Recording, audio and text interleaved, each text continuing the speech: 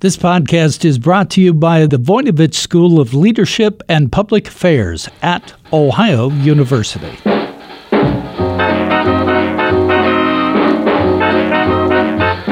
Hi everyone, I'm Bev Jones, and this is Jazzed About Work, where we talk about everything that can have an impact on your career. In episode 32, journalist Sarah Schoenhard described how some college grads are returning to small towns to find work. That show was recorded in a sound studio located in the woods by a stream in rural Rappahannock County, Virginia. The studio is owned by Forrest Marquise, who is finding ways to work as a musician in a county where the biggest town has fewer than 400 people. In today's episode, that conversation continues. Sarah is back, this time as our guest host, and she interviews Forrest about the joys and challenges of piecing together a creative career in a lovely community 60 miles from the city at the edge of Shenandoah National Park.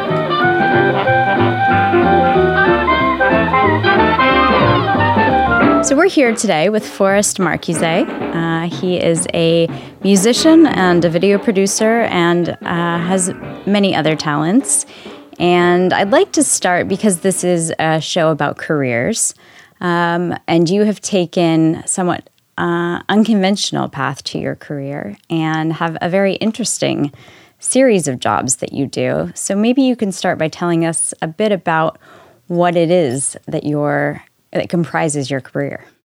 Okay, well, my multifaceted career primarily is as a musician, and that involves a couple of different things in itself. I perform live. I have a recording studio. I record musicians and spoken word poets and podcast interviews. And then I'll do live sound for, concerts. I do live sound at the theater at Little Washington, and, whenever someone needs a PA for an event, I'll set up and, I can record remotely. So that sort of involves a lot of different facets of audio production, I guess. The main passion part of that is songwriting and recording my own music, of course, because, it's all about, I don't know, it's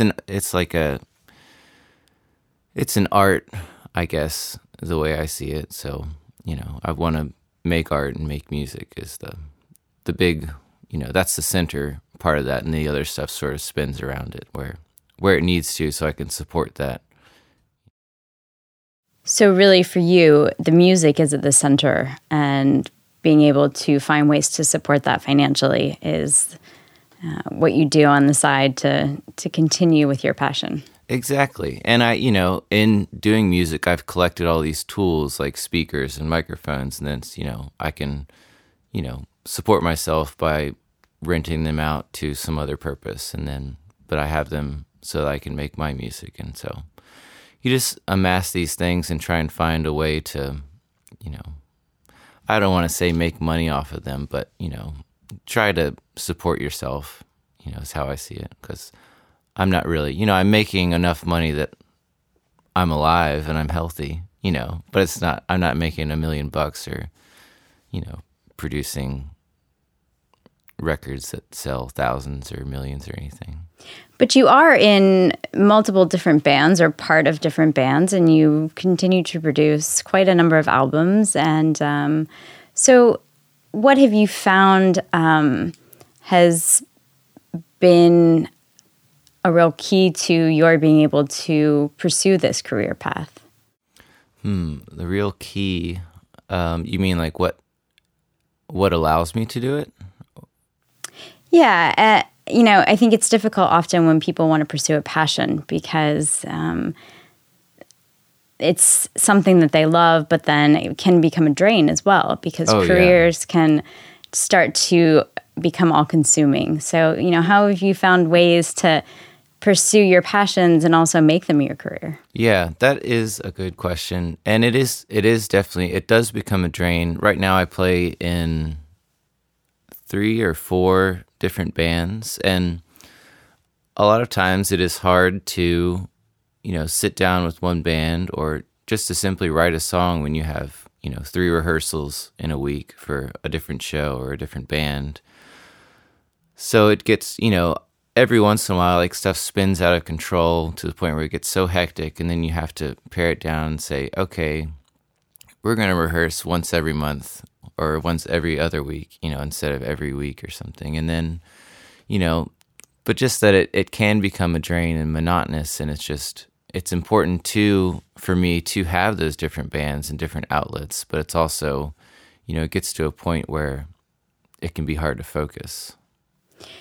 Now, I know in college you went to the University of Mary Washington, and you did study music. So this was always something that was clearly an interest of yours and something you wanted to make into a career. But when you finished school, you didn't go directly into music. I think we were talking earlier, and you said you had to pick up some various jobs in order to support yourself. And I was asking on your Facebook page, you have your job title as being a former frog scraper at Foot Picker. So can you tell me a little bit about what that means and how that got you to where you are today? I can. And I can, I'll talk a little bit about studying music at school too, because this will be a long-winded way to get to that final question. But I've always been interested in music since I was a teenager. But when I was in high school, I didn't take band class or anything or learn to read music. So when I went to Mary Washington, one of the options for a math credit was music theory 1 instead of taking calculus. And I was like, okay, that sounds like a good plan. So I took that and I really enjoyed it. And then I continued to take the series and ended up getting a double major with that in environmental science. But, I had to learn to read music for the first time. And up until then, I'd improvise, or play by ear. So that was a challenge. And then, getting over that was tough. But once I got to that point, and I still had not, I'd never considered being a music teacher or, I just was still going to be a performer mainly. And then I'd always been interested in recording. So I thought I'd, do recording or something, but there wasn't a job I was looking for specifically. But after college, the first job I had after college, I did an internship at the Castleton Festival here in Rappahannock County, which was Lauren Mizell and Dietlinda Mizell put on this classical music and opera festival. And I think it was the second year that they had done it, so it was a really great opportunity. It was here in the county. I was like, hey, I live here. I'd love to help out. Give me a job this summer. So I don't think it was paid or anything, but I did that. And then through that, I met Scott Willis, who was, he's a documentarian who lives in Woodville, and he was doing some filming at the Castleton Festival. And I met him, and they had me, help him out one day, and we got to talking, and we got along. And then, a month after the festival was over, he called me and asked if I wanted to work for him. So I moved to his home in Woodville, and I did videography and video editing and, just office things, helped him out. And through that, I worked with him for a year, and then I quit that and opened my own studio to pursue music more. And but while I was doing that, some of my tasks, I'd house sit for them from time to time. And they have 3 horses, and one of the, you'd feed the horses, but also every day you'd have to clean the horse's hoof. And apparently in the center, there's 2 indentations on the horse's foot, and apparently it's called a frog. I guess it looks like a frog as it's sitting. I don't know. But you have this little tool, and you clean out the hoof every day so it doesn't collect dirt and bacteria and rocks and stuff. And so I was a foot picker, frog scraper. Now, you're 30, and so you're part of the millennial generation. And I think, I was listening to radio program on the way down here, and they were talking about it being 10 years since the Great Recession and some of the changes that have happened to the economy over that time. And really, we are in a different economy than we were a few decades ago, when your parents were looking for jobs. And I think people often talk about the millennial generation as maybe not being as dedicated to work, that they shift between jobs a lot. People don't want to work hard. We hear that a lot. But there are challenges to finding good long-term work, to finding work with benefits. The Government Accountability Office estimated in 2015 that, in its broadest definition, which covers, basically people who don't have work arrangements with traditional employers, so they're part-time workers or contract workers, makes up as much as 40% of the economy. So things are different. Was that a challenge that you were aware of when you were coming out of school? And how have you adapted to the challenges facing people your age in finding work? Well, I can't say that I was particularly aware of that. And I think part of the reason is that my parents have really never had real, they're self-employed. My dad was a carpenter for a long time. He had one government job when he was young, and he quit it and moved to the country and became a carpenter. And now he builds musical instruments. And my mom has always been a gardener. She had one corporate gardening gig for a couple of years, and then that job actually went away because of the Great Recession. But she's always, she has clients and she makes her own schedule basically. And so that probably definitely affected me to,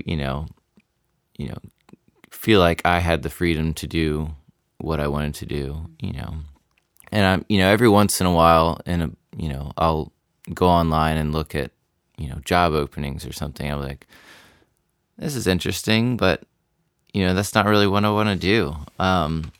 But I think I've sort of avoided your question in a way. But you've pursued what you want to do, yeah. Despite the sort of uncertainties that come with that. Right. What's really driven you to do that? Well, I just can't see myself doing anything else. And it would be great to have benefits. Luckily, I have affordable health care, and that's partly because I don't make a lot of money, which makes it affordable. And it would be nice to be able to save for retirement. And I think I can get to that point. I feel since I am 30, I'm young and healthy. So it's kind of, it's definitely something I should be thinking of, and it is an issue. But I'd say I probably am not doing the best job when it comes to that. And I don't know if I'm not aware if that's a widespread, if other people are having that same challenge. I mean, I know there certainly are a lot of people in a very similar situation. Yeah, let's talk about that a bit, because we are here in Rappahannock County, which is an interesting county. It's only about 60 miles outside of Washington, D.C., and so effectively it's still considered a part of the D.C. region. And yet it's a very small county. There are about 7,000 people that live here. Agriculture is still a very big base of the economy. It's at its heart. And it's an anomaly in some senses because unlike rural or low-density places, it's quite expensive to live here. I worked on a story about that this summer, about some of the challenges facing younger people in moving into the county because there aren't a lot of jobs and housing is expensive. Yet you chose to come back here after school. And I think a lot of younger people from rural areas go away and stay away for a while, or, stay away and don't come back. What was it that brought you back here? I love the geography of the area. I love that we're next to the park. I love being in the woods. The open space is what brought me back here, probably. And I mean, initially I had not really planned to come back. I was thinking I'd be in a band or something, but I came back, and it was probably that job, and then just, I don't know, getting closer and closer to the land here. Was a job or the opportunities that presented themselves or didn't present themselves here, was that a consideration? Well, I definitely know I'd have a lot more opportunities to play with a lot more musicians. Not to say anything, there's hundreds of talented musicians in this county, but just, the pool is smaller here just because there's not as many people. But, if I lived in a city like Baltimore or, New York City or something, there's thousands of musicians and, there's going to be more opportunities to play or to be in a band or to do music-related stuff. But that's not to say there weren't opportunities out here to play. I mean, I was lucky to still be in this band, Goldtop County Ramblers, and we get gigs all over the place, which is really nice, and a lot of gigs in the county. You've also been a big proponent of supporting local music and musicians and local talent. I know that you received a grant several years back to produce some videos for some of the local musicians in this area. Why has that been an important part of the work that you do here? I guess maybe it's a karma thing. I don't know. Oh, it's with those videos, I was helping them, but also helping myself by learning this craft, learning videography and doing sound engineering. So when you help others, it helps you too, kind of. I don't know. I don't want that to sound selfish, but I don't know how to I don't know how to phrase that exactly, but to speak to that, that I was able to get that grant, there are other opportunities here, aside from, it seems a lot of my friends work in hospitality or have worked in hospitality, and I had one hospitality gig where I was a dishwasher, and that lasted like 2 days, and then I moved on from that. But if you're an artist, there's, organizations within this county, like the Rappahannock Association for Arts in the Community, and they, offer grants to established and aspiring artists within any field, really. So sometimes that can help, if you don't have a 9-to-5 career, or, you're working on the weekends playing music, and then you can have this project you want to work on, but, you don't have the funds to get it off the ground. Yeah, maybe you can talk a little bit more about your own pathway in that sense. Some people call it the gig economy. Mm-hmm. Locally, I think people have coined the term the Rappahannock hustle. Yeah. It's this idea that, when there isn't steady 9-to-5 regular, work with benefits, people pick up odd jobs in order to make a living. Tell me a little bit about your experience doing that here. Some of my odd jobs. Okay. Well, when I first moved back, I ended up moving in with Scott Willis, and he charged me $200 for rent. So that made it easy to just work for him for a while. And then after I moved to the studio, odd gig number one was house sitting. So, my parents let me live here for free. I pay rent for the studio to pay the electricity and, help out with that stuff. But when I lived here, I'd move out for 2 weeks and house sit for someone and, make a little bit of money doing that. And house sitting is just like you're doing someone's chores while they're gone. So it's kind of interesting. You see how other people live. My mom is a gardener, so I'd help her with gardening and landscaping. So, I'll dig up trees and mulch. Mulching is probably one of my favorite manual labor gigs. This is good to know. Yeah. Well, it's very monotonous, and you just, you fill a wheelbarrow with mulch, and then you bring it over to where she needs it, and then you dump it, and then you walk back. So you get into a rhythm. I don't know. Sometimes it's a drag though, but that's my favorite. I don't like weeding. That's part of the job with landscaping. I don't like weeding, but mulching, you just throw mulch in a wheelbarrow. Well, get you close to the land, I guess. Yeah. Which is something you care about. Yeah.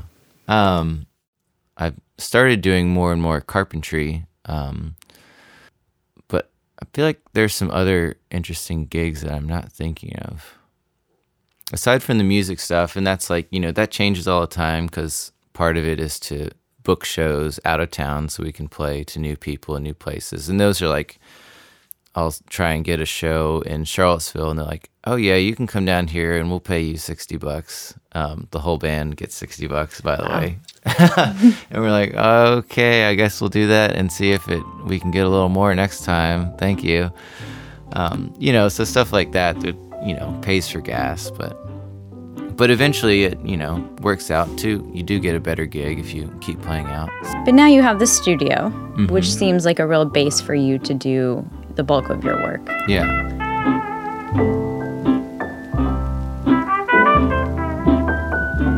We'll be back with Bev after this brief message. The Voinovich School of Leadership and Public Affairs at Ohio University is having an impact today while providing innovative education for tomorrow's leaders. The master's program in public administration and environmental studies leads students to greatness in nonprofit, environmental, public sector, and government settings. Learn to lead at the Voinovich School. We're now accepting applications. Information is available at ohio.edu/Voinovich School.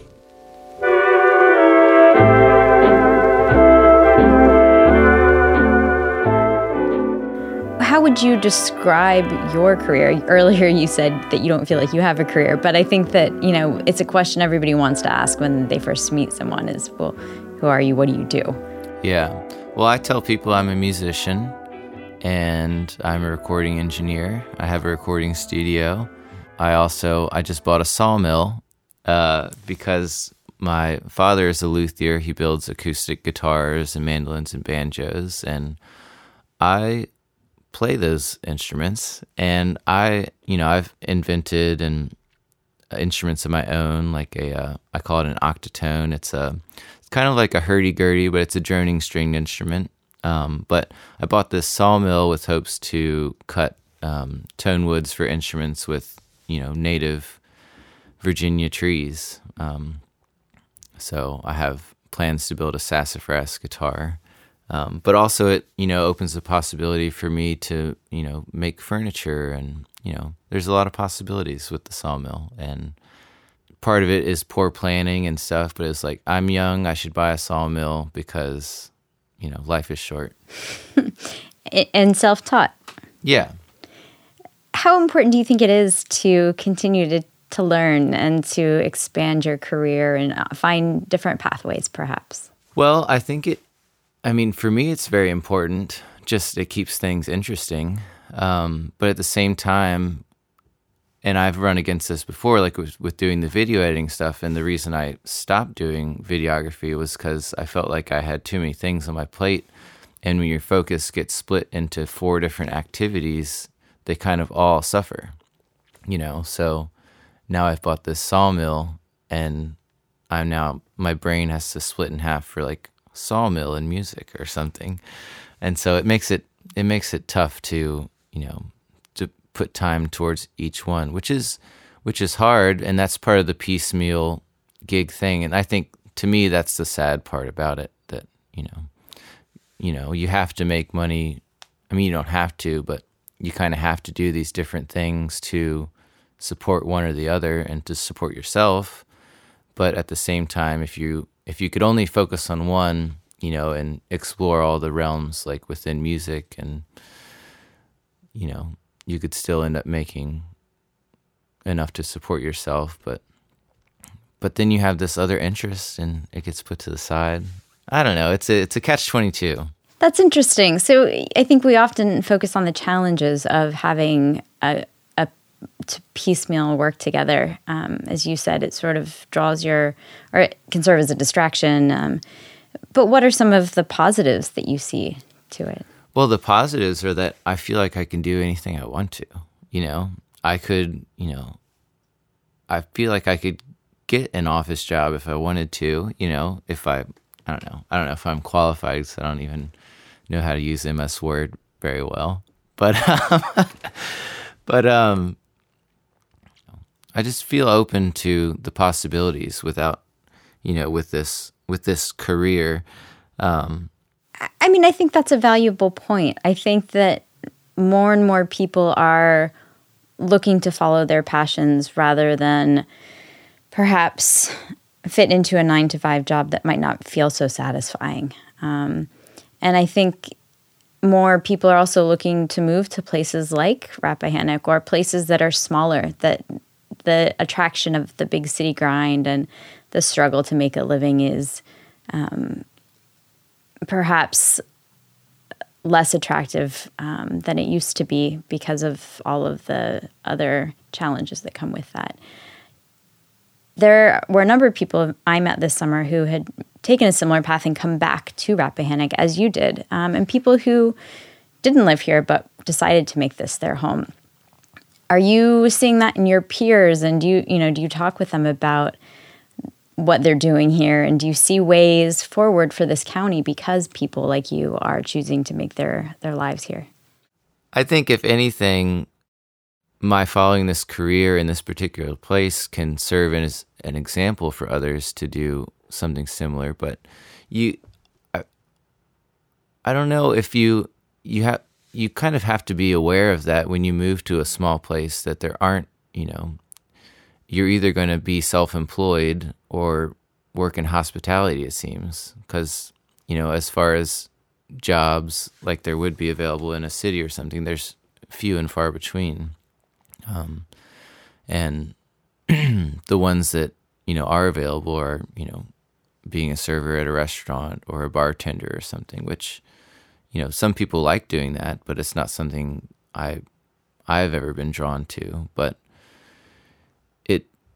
it's possible to do it. The lack of affordable housing is a big issue here. And, I got lucky and found a place that's, the rent is affordable. It's not, an amazing, home or anything, but it's nice. And for me, I feel like there's a lot less distraction out here if I want to pursue art or music, which is one of the great things about it. But, then you can end up living in a bubble. So it's important to stay connected at the same time to the outside world. But when I want to go to work, I can come down to the studio and there's no phone, there's no internet, and there's, a couple cars driving by. But that for me, it works for me, maybe because I have that personality type. But for others, I don't think it doesn't always work. And, for young families that move here, I haven't asked them why they did it.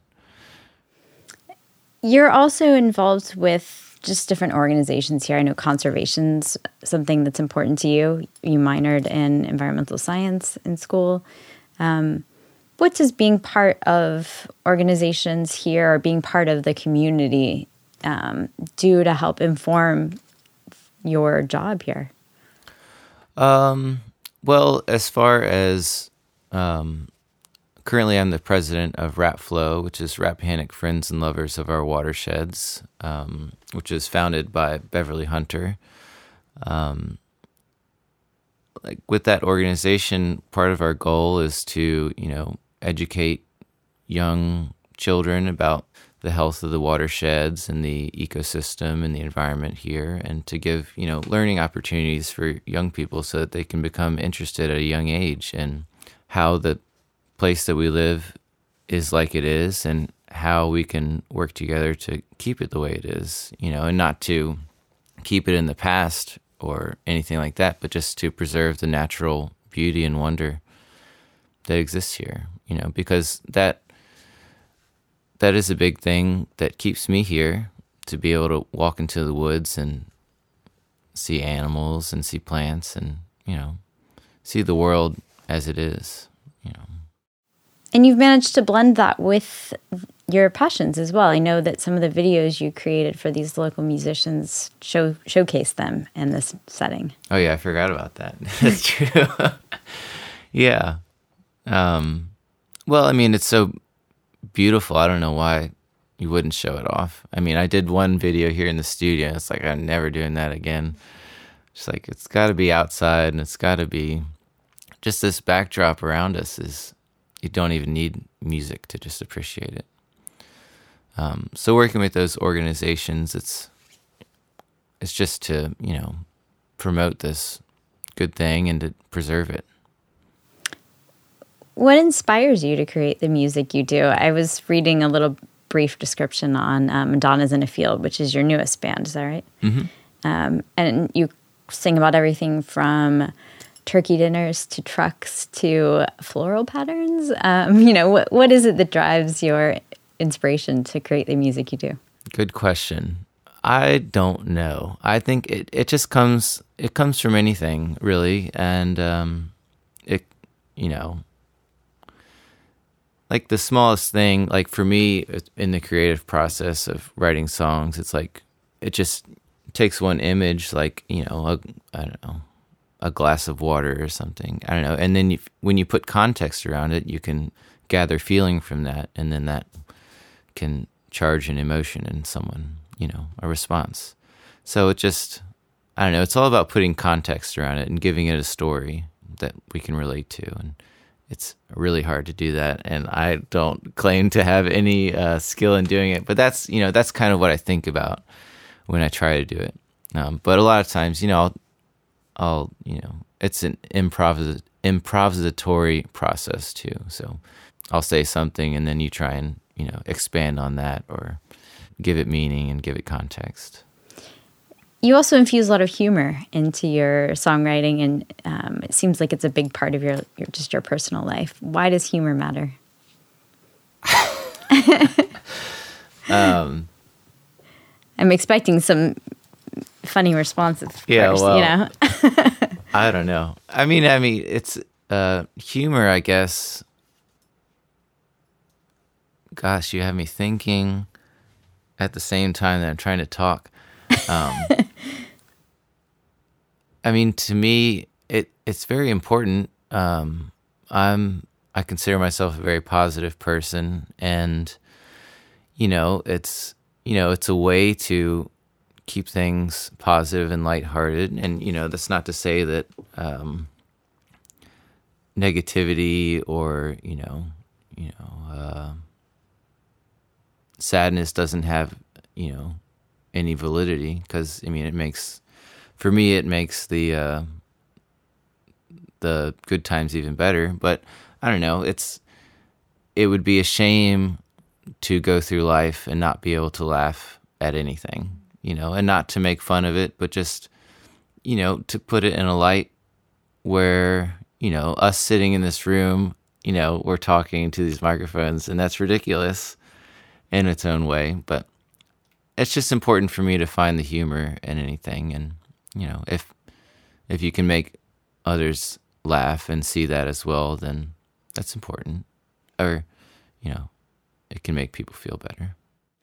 I think that's a nice point. And I want to close just by asking what advice you would have for someone trying to pursue a similar path, where I think young people getting into careers are often afraid to do something that they care about, or that they don't see as being perhaps a stable path to a career. They may love it, but they're worried about where they're going to get their paycheck, or they've been dissuaded from doing something they love because it doesn't seem like it's a feasible option for them.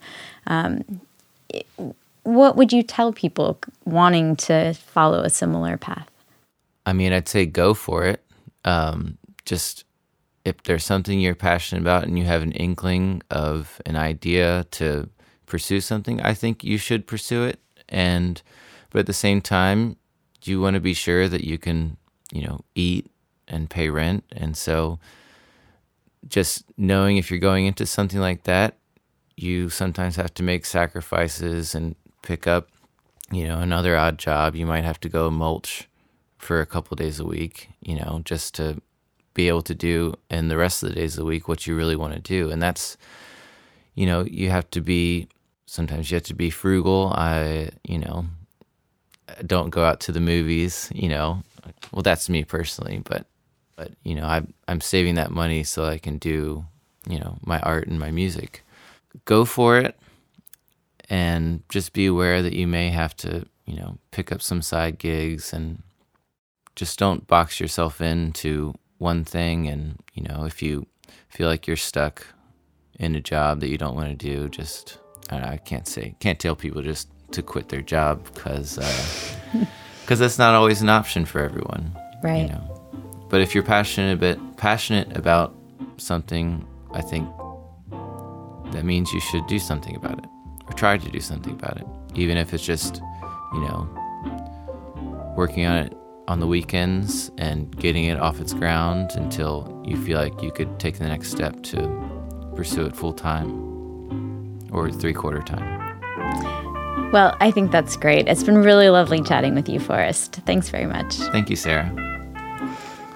Today we've been talking with Forrest Marcuse, musician, sound engineer, and carpenter, about how to build a career in a rural community that's beautiful, but offers few jobs that are not linked to agriculture or hospitality.